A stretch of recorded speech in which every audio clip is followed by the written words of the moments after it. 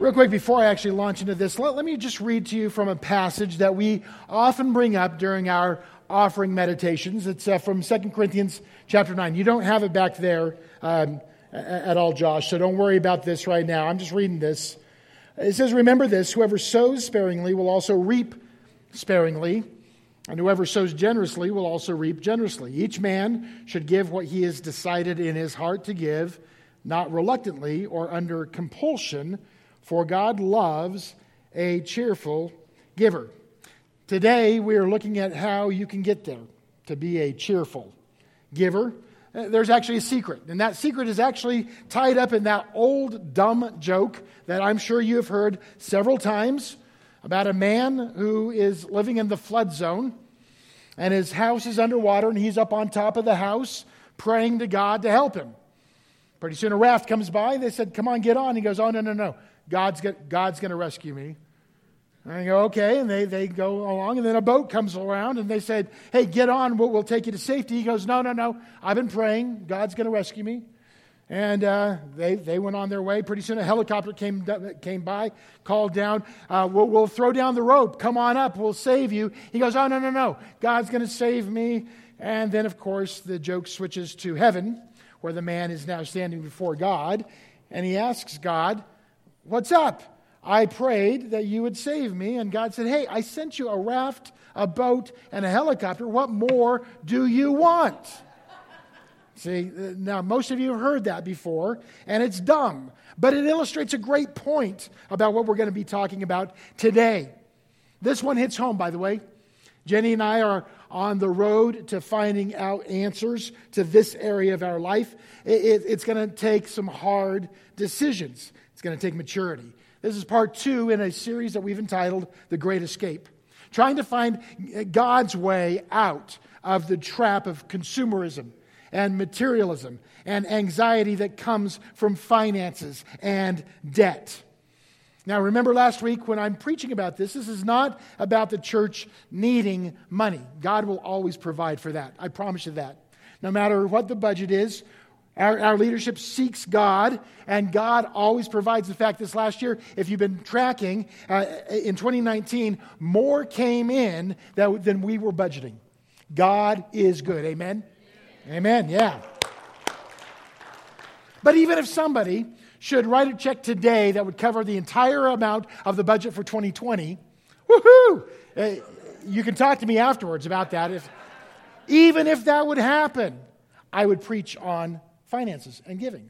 Why? Because the Bible is God's wisdom about the resources that He's given to us. The Bible ties our spiritual maturity with our financial understanding.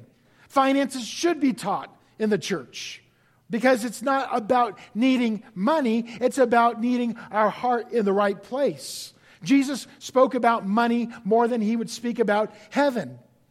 And those who are out of control in this area in their lives tend to be out of control in other areas of their lives as well. So this really is about you. I love you, and I love serving as your pastor. You hear me say that. Here's a very practical way for me to show you love. It's about you finding health in this area of your life that so many people have so wrong. Why? Because there are occasions that you have been led by the Spirit to be generous, and you could not. God says, I want to free you up so that when it's time to be generous, you will be able to be generous. So it's not just about a percentage. It's about literally the whole thing that God has given to us, which means I have to fire myself of being the owner of the stuff. And I need to now rehire myself as the manager of God's stuff that He has entrusted to me to be a good steward of. Now, this seems to be the biblical way of making the great escape possible for believers, to free us up from a paralyzing anxiety that sometimes comes when we look at our bank accounts, to rid ourselves of the impulse to have to buy something so that we can raise our standard of living to keep up with somebody else, or to realize that by living the way that God wants me to live, I will be blessed. I will be blessed. Doesn't mean I will become filthy rich. It means I will be blessed and I will have extra, because God is all about margin. You see, if this is your level of income and this is your level of outgo, this margin here is anxiety, fear. But if this is your income and this is your outgo, this represents peace. And God wants us to live in peace. So today, we're going to learn how to come out of the dark. To come out of the dark, to see the light of God's wisdom in His words. Now, just so you don't get the wrong impression, I am not up here as an expert. I am preaching to me today as well as to you. This is an area I am seeking God's will in for my life to find victory. The giving of a percentage to God, that's never been a problem for me. I was taught that. I would do that. It's the managing all of the other stuff in a way that God would want me to, that trips me up at times. And so I've learned the importance of setting goals. And I find that there's 3 really good goals for God's people to have. The first goal is to commit beforehand what I will give. Which means I don't come to church relying on the inspiration of Troy York in his offering meditation to say, oh, yes, I should give. I should already know that I should give. I should have already made that decision that I will give, and that even if we did not have an offering meditation, that we would still give, that we would still have the opportunity to give because we know we have committed beforehand what we're going to give and how much we are going to give. My second goal is to commit beforehand what I want to save, because saving is a very important thing as well in God's economy for our lives. You've heard maybe of the 10-10-80 plan. And the 10-10-80 plan is not just preached by people who know Jesus, but other people out there who just know finances. They say if you live by 10-10-80, you'll be well off. 10% you give away. 10% you save. And then you'll learn how to live on the 80% that's left over. This is something so foreign to Westerners. I was told about a decade ago that the average American will live on 117% of their income. Folks, you don't have to be a math genius to figure out that that's trouble right there. And that's a trap that our culture has built into us that we fall into all the time. So I need to commit beforehand what I want to give. I got to commit beforehand what I want to save. And if I'm going to live by the 10-10-80, then that means I've got to manage that 80%, which means my third goal is I got to get out of debt and stay out of debt. I got to keep that before me all the time.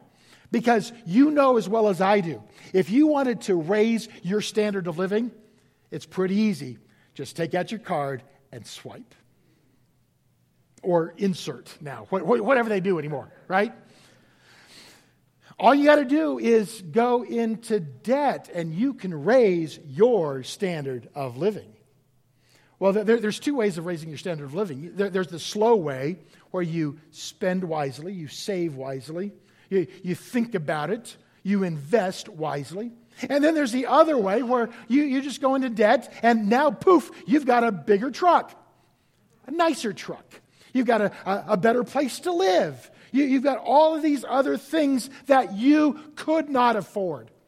But you did it to raise your standard of living. But what that does is that creates this anxiety, stress in your life. And folks, if nothing else, God, your Heavenly Father, loves you and wants you to live in peace. No matter what the standard of living you have chosen or He has allowed you to live in. God guarantees that if you were to live by His biblical teaching about money in your whole life, if you did not try to clamor to get to another level of living, that you would actually live in peace. And that's what He wants for you. He wants to take care of you. And He wants you to be able to live in such a way that you are content, then that you are generous, and that you have the freedom to move and act when God leads you to move and act. But that's only going to happen when we live by His standards of stewardship. See, the Bible is filled with a lot of insight and wisdom about debt. God guarantees that if you were to follow His way and to stay out of debt, you will live in peace. I will never stand up here and guarantee that if you just give to God, He's going to give you a check for that same amount and go over. But He does promise a blessing. This is not health and wealth. There is a blessing. Because isn't it a blessing to approach your finances in a little bit more mature way than other people? Isn't that a blessing? Isn't it a blessing to know that you're actually content with the level of living that God has allowed you to have? Wouldn't that be nice? Isn't that a blessing to not have to clamor for more or to keep up with somebody else? I found it to be a huge blessing to not have to strive for more. You see, God, when He gives us these standards, it's not to ruin your life or to throw cold water on your life so that you're miserable. Folks, that doesn't work anymore. I mean, talk about evangelistic efforts. Say, hey, come to Jesus. He'll make you miserable. That's not what a good Heavenly Father wants to do for you. He wants you to live in peace. So if we go back to Deuteronomy chapter 28, God promises His people something. He says, you live by my standards, I'll bless you. There will be rain in due season, and you will have crops that would produce. That would happen if you obeyed. Now, why would God do that? Well, first of all, I believe that He was teaching them that His ways are very wise. And if you would just live by them, your relationships would be healthy. Your finances would be healthy. Your life would be healthy. God says, I want you there. I want these things to go right, so you got to listen to me. So that's the first reason that He's promised this. But the second reason doesn't even involve us. It involves Him. Because He gets the glory when we live by His principles and people see, my goodness, you don't have these financial anxieties that I do. How? How can you be so happy in life and content with where you're at? And you can point to God, saying, God is blessing me for that. So God wants to bless us so that people will know about Him and walk in His ways. Now, if you go to Deuteronomy chapter 28, you'll discover that part of the obedience has to do with debt. Deuteronomy 28:12 says, the Lord will open the heavens, the storehouse of His bounty, to send rain on your land in season, and to bless all the work of your hands. See, there's a partnership there. God's not just giving and giving, and you don't work. He says, I'm going to bless the work of your hands. You will lend to many nations, but will borrow from none. Why was that a big deal for God that His people would not be in debt to other nations? Well, He was talking about the margin. Follow my ways, and you, first of all, will learn to trust me. Learn that I'm your provider. Not you, but me. Also, learn to trust me and walk in my ways so that you'll have some left over. And if you have some left over, guess what? You'll get to then turn around and share that with other people to help them out. See, that was God's plan. So we fall into the trap of our culture when we don't trust God and things start to seem a little tight and we follow the wisdom of the world rather than wisdom of God. And instead of living by the continual trust in God principles in the Bible, we begin to hoard it, and more than that, we begin to go into debt so that we can feel better about where we're at. But that's just a crazy game, because now you're deeper into that area that made you feel bad in the first place. It doesn't seem logical. I was raised in a very interesting way. And if you're under 40, this may not seem logical to you. But there was something called layaway. Remember that? My mother would always use layaway. She'd go to Mervyn's and do layaway. Sears, layaway. Well, what layaway was, if you were younger than 40, was you would actually begin to pay the store ahead of time, little small amounts, until you paid the entire thing off, no interest at all. You would pay it entirely off, and then when you actually paid for it, you got it, and it was brand new. And it still smelled new. And you didn't owe anything on it anymore.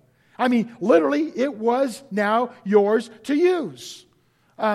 Anymore, folks, the things that you buy on credit, by the time you finish paying for those, you probably don't even know where they are. You probably broke it, or lost it, or ate it. Guilty. I'm still paying for meals that I put on the card 2 months ago. And it's gone. And yet that's how we live. That's the trap that our culture brings us down into. That's the first reason that debt is not good. It's because we don't learn to trust God. And we want it now and demand it now. Second of all, when you are in debt, the Bible says that you are a slave. Proverbs 22 says, the rich rule over the poor, and the borrower is slave to the lender. I wonder how many of us who maybe have heard the preaching last month where I came down the aisle with the Elsa wig of letting it go. And you didn't pay attention except for the wig. And you went into debt this Christmas just to buy stuff. And now you're finding out that not only are you employed by your employer, but you also now work for Discover Card. And now you work for Visa. And now you work for U.S. Bank. See, you used their money. They were all too eager to let you use their money because now it costs you to use their money. And a portion of your hard-earned income has to now go to them. So, here we go. Testimony time. Last week, I was headed down Sunday night to rehearsal in Bend. And I began to think through this sermon and began to go through my mind how I would begin the sermon. And I realized at this point, I go, wait a second. I work for Les Schwab. I'm a Schwabi. Well, no, I don't ask me to change your tires. Believe me, that's not what I do. But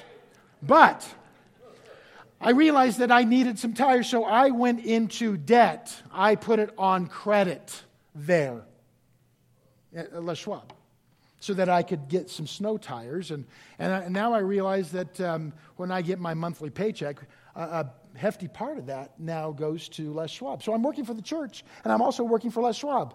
Oh, I'm also working for U.S. Bank. Oh, I'm also working for Chase Bank. And I'm also you see, he goes on and on, how much of a slave I am. And all of a sudden it hit me. Here I am getting ready to preach about God's heart to free his people from slavery, from anything. And as I considered my own debt and the steps that Jenny and I are taking to alleviate that debt, all of a sudden, almost in an audible voice, God said, so, Trey, when you go down to your sister's wedding in April, you are not going to Disneyland. And I was like, no. For the next 5 to 10 minutes, God and I argued in the car. If you were driving by me, it was probably an interesting sight to look over and go, wow. I mean, because I literally was saying, no, don't touch Disneyland. And God said, Trey, if you are in debt, it will be a sin for you to go into more debt just so you can go to Disneyland when you could go at any other time after you sink your debt. But God, that's not fair. It's Disneyland. He says, are you going to preach this? Yes. Then, and that's when I realized so many other times in my life that God had wanted me to live by the principles of his word, and I ignored it. And I just went into deeper debt and deeper debt. Why? Because I wanted it. Because the temptation was too great. I had to have it. I wasn't acting in a mature manner. And I would not choose delayed gratification. I acted like a toddler. It's mine. It's mine. I want it. And I want it now. Why does God care about your freedom? Why did God care about his people in Egypt, being slaves in Egypt? Why does he care about you being a slave to sin? Why does he care about you being a slave to discontentment or to U.S. Bank? Because he knows that when we're trapped, there's a tension. There's a tension between our faith and our actions. Jesus told us about this. He says, no man can serve two masters. Either he will hate one and love the other. And by the way, hate and love, that's basically just a comparison. Comparatively, I will choose one. It will be a priority over the other. Or he will be devoted to one and despise the other. You cannot serve both God and money. So it's not about me selling myself into slavery. It's about me buying my way into slavery.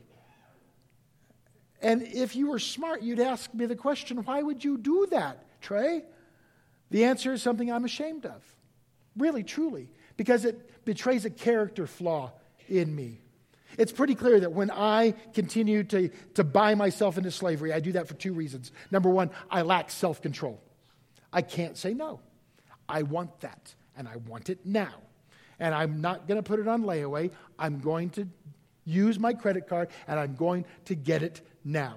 Now, some people say, but Trey, Les Schwab gives you tires. Snow tires are important around here when the snow hits. Yes, absolutely. But when I got the windfall, when the tax time comes back around and you get your return, why did I look at that as, woohoo, free money, I can go and spend this? Why, when I perform a wedding and I get some money for that, why do I go, woohoo, extra money, I can go spend this? Why can't I put that aside for emergencies like snow tires, which are not emergencies? I know every year I'm going to need to think about that, right?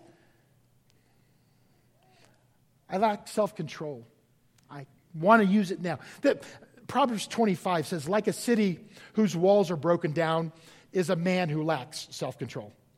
Now, back in those days, in the ancient times, the city would be protected by a wall, and if the wall had come down, you are now prey to predators. Yeah, you're in danger of predators coming in and taking advantage of you. Isn't that exactly what's happening today? We like to put blame on the predatory lenders, for example. But ultimately, if I had the self-control to say no to more and more of what the culture says I have to have, I would put those predatory lenders out of business. Amen? Wouldn't that be so cool? That we say no to those things. We don't need those because they ask us to live on a higher standard of living than what we really are supposed to be living. So I lack self-control, or I lack contentment. I'm just not content with where God put me.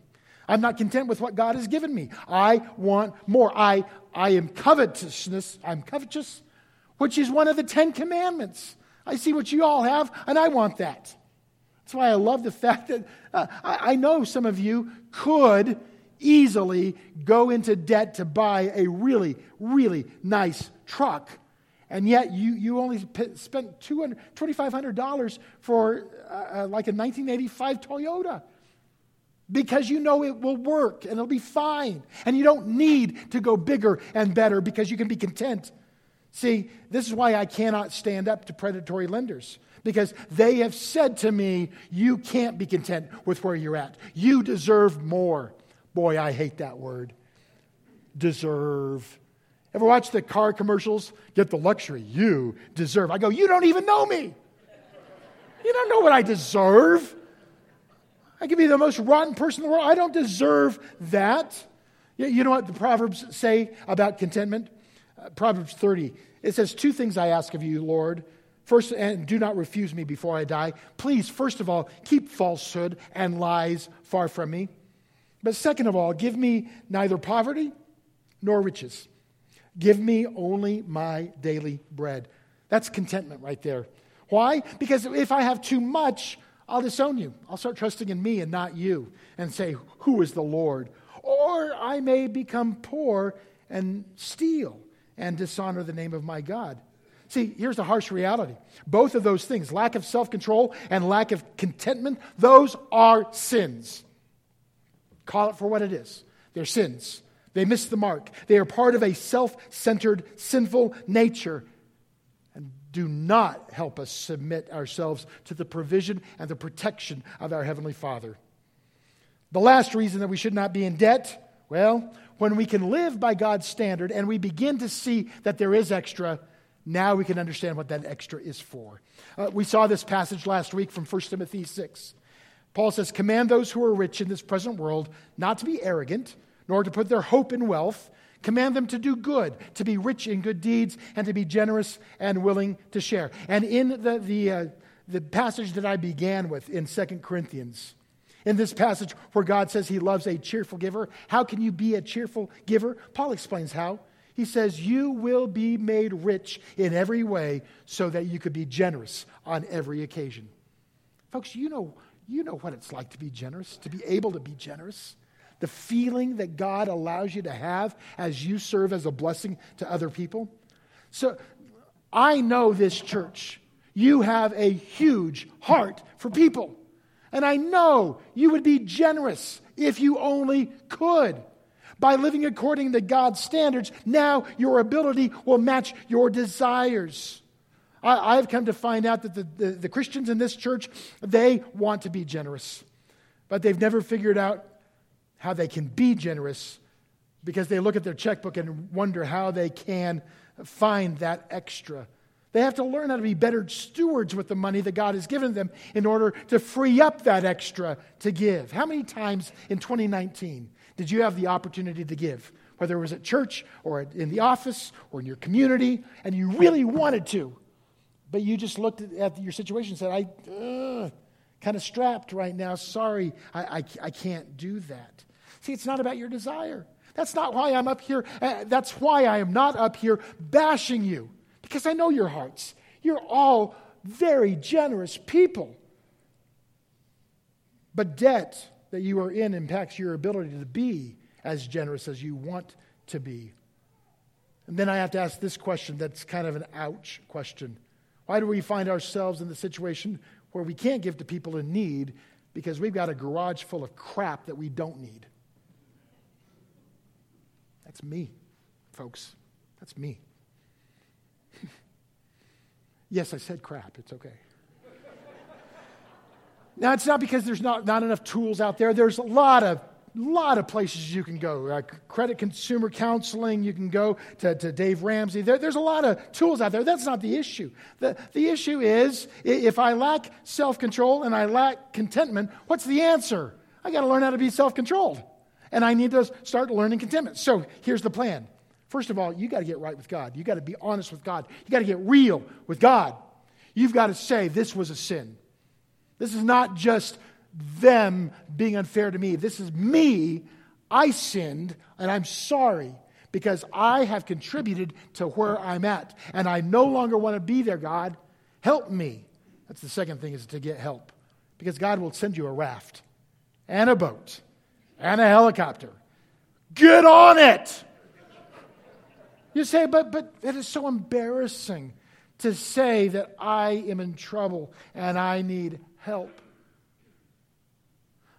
I think it's much more embarrassing once you let it go and let it go and let it go and let it go to all of a sudden you're in bankruptcy and you've lost everything.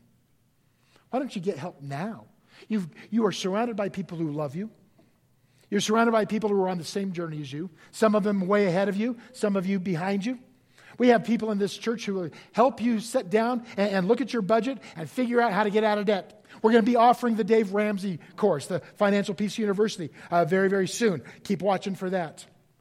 So there is going to be ways for you to actually get real and get help. But I'm going to take this last couple or 3 minutes to be really vulnerable with you right now. Because as we are being honest about our own debt, most of you may not be aware that Powell Butte is still paying off a debt that we incurred when we built this building. I would be willing to bet 50% or more of you had no idea that we are paying off a debt. Now, don't get me wrong. There's a need for churches to expand and to build because God has this crazy thing that when you have the space, He will fill it. Okay? And I am not sorry that we built this building at all. So you don't go back and start to place the blame on the people who made the decision to build this building. This is a good thing. God is using this place. But here's reality. Presently, we're still in debt.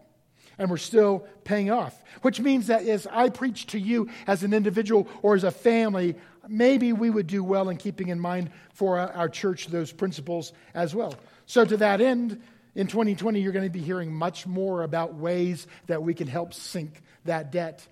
I've been told that if 120 families, just 120 families, would be able to have the extra to give $100 more on top of what they give now every month, in 5 years, debt's gone.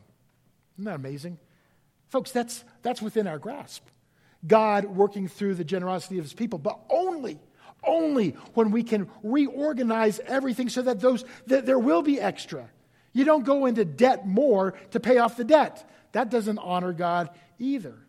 And so you're going to hear a lot about estate planning. You're going to hear about giving of stocks and bonds. You can download the PBCC app that links directly to PushPay. You've got 3 ways to give here. You can give directly. You can give online. You can use your bank institution to do bill pay. But whatever you do, it's important to know why. Why? It's not about the church needs money. It means that we can actually live the way that God has wanted us to live, generously, with our hands like this. And because once we can live like this, there is peace. We will have learned to trust God more, and we will finally be able to be as generous as we have always wanted to be. Right now, I'd invite the worship team to come on up, and as they do, let me tell you this. As your pastor, I want this for you. But I tell you, even more important, your Heavenly Father wants this for you. It's not about anything but you and trusting Him and being able to be as generous as His Spirit has led you to be. I hope that you're going to take this challenge to make this little correction in your life, because I guarantee you there are people in this room who will give the testimony that if you do, you will never, ever, ever, ever regret it. Amen? All right, let's stand up. I want to pray for us, and then we're going to conclude our service. And I'm going to run away so that you guys aren't attacking me after. No, I'm kidding.